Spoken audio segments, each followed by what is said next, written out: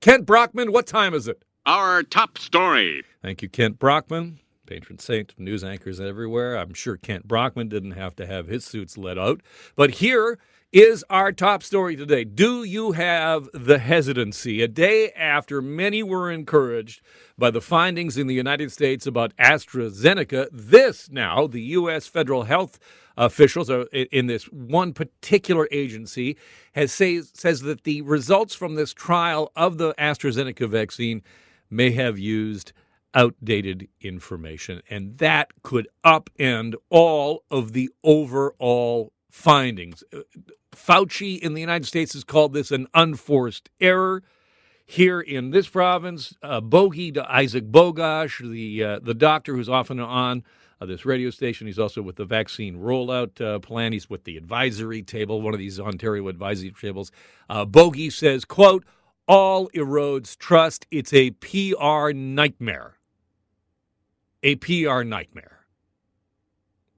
Meanwhile, here in the province of Ontario, we have all of these worries, especially about people 80 plus. Figures provided Monday by the Ontario government suggest that about 71% of people in the 80 plus group have had one dose and have booked, or at least have booked for one. So we are up to 71% of 80 plus, again, who've either had one shot, a jab, stop it, or they're signed up for it. So they're getting ready. But that still means that 200,000 of the oldest Ontarians haven't signed up to be vaccinated yet. And that is a big concern because obviously we know that is where the mortality is. Now, part of it might be vaccine hesitancy. It might be the fact that they're looking at pictures or videos, and I've just seen a picture today from Canadian Press showing massive lineups outside of immunization clinics in Toronto.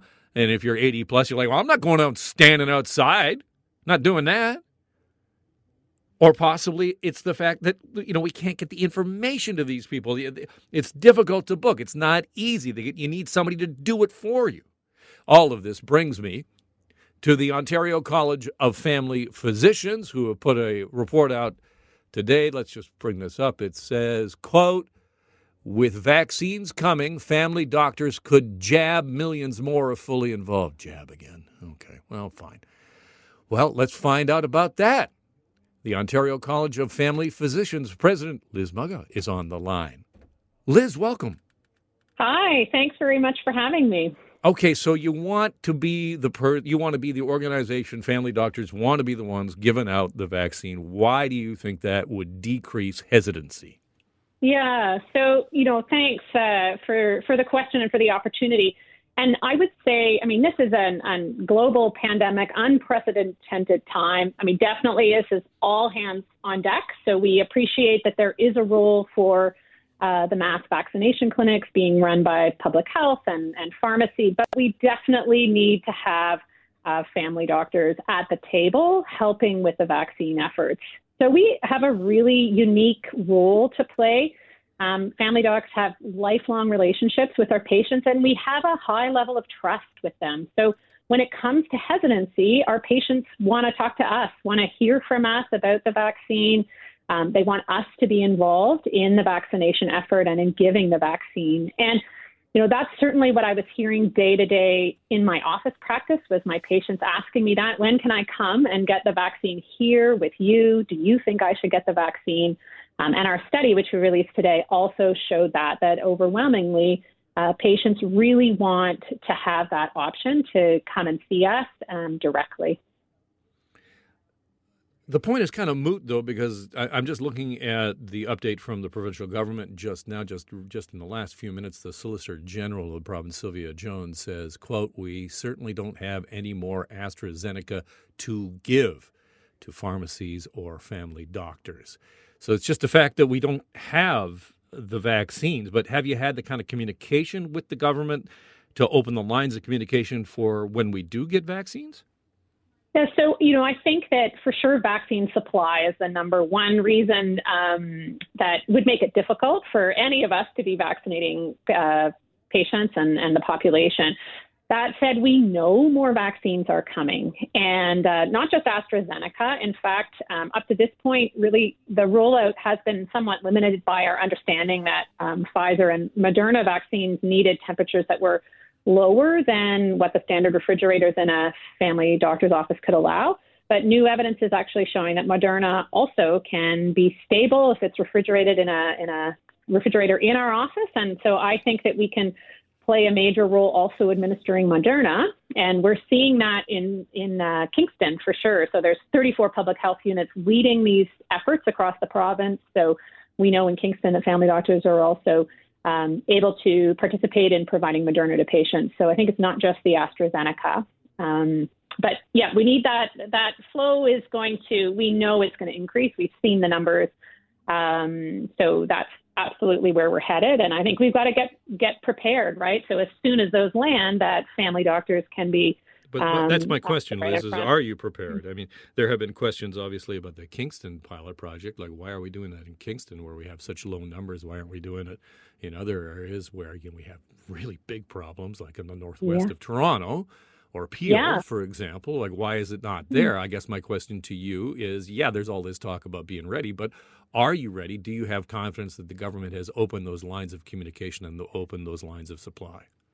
Yeah, so a couple things. There's been a rollout in primary care. The rollout was across 6 different public health regions, which included Toronto and Peel. And those pilots where family doctors were involved in providing, they're finishing up right now, and we've been providing the AstraZeneca that we were given in office, in drive-thrus, in what I would call mini-mass vaccination clinics. Those have absolutely been successful, and they are on track to finish all the allocations that they were provided on time. So I think we've got lots of evidence in a range of regions that family doctors are absolutely ready once the vaccine is given to us to step up and support vaccination efforts. I think we would really welcome additional clarity from the government about our role and what that will be after the pilot ends. We really hope that we can take the lessons from the pilots in these 6 regions and grow them, share them, use that experience to make sure that we're getting the vaccine to everybody. I think back to the point at the front of your questions, I think we have options right now, mass clinics and pharmacy, but that's not going to be right for everybody. So for those for whom, they may be unwilling or unable to get to those clinics, or where we really have issues around vaccine hesitancy, you're going to need family doctors. So we are absolutely ready. I'm speaking with the president of the Ontario College of Family Physicians, Liz Maga. And Liz, in our next segment, we are going to open up the phone lines for people who maybe are either hesitant themselves or are trying to convince family members who might be hesitant. Let me just throw it over to you. How would you communicate to someone who's saying, you know what, I'll just wait? Yeah, so great. Thank you for asking that question. I think what I would say to people is please take the vaccine that you're offered.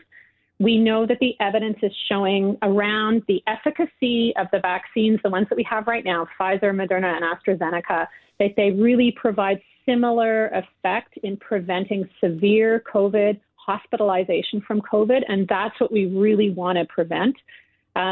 We know that there have been questions around safety, but of the AstraZeneca specifically. So all of the AstraZeneca that has been provided right across Europe has been looked at. Those are 20 million doses, have been looked at by Health Canada, by the European Medicines Agency, by the World Health Organization, and they have absolutely affirmed that these vaccines are safe. And definitely the benefits of the vaccine far outweigh the risks for you and protecting you against COVID. So please take the one that is offered to you. Liz, I appreciate you being on the show today. Thank you so much. Please take care. No, pleasure. Thanks. Bye-bye. That is the president of the Ontario College of Family Physicians.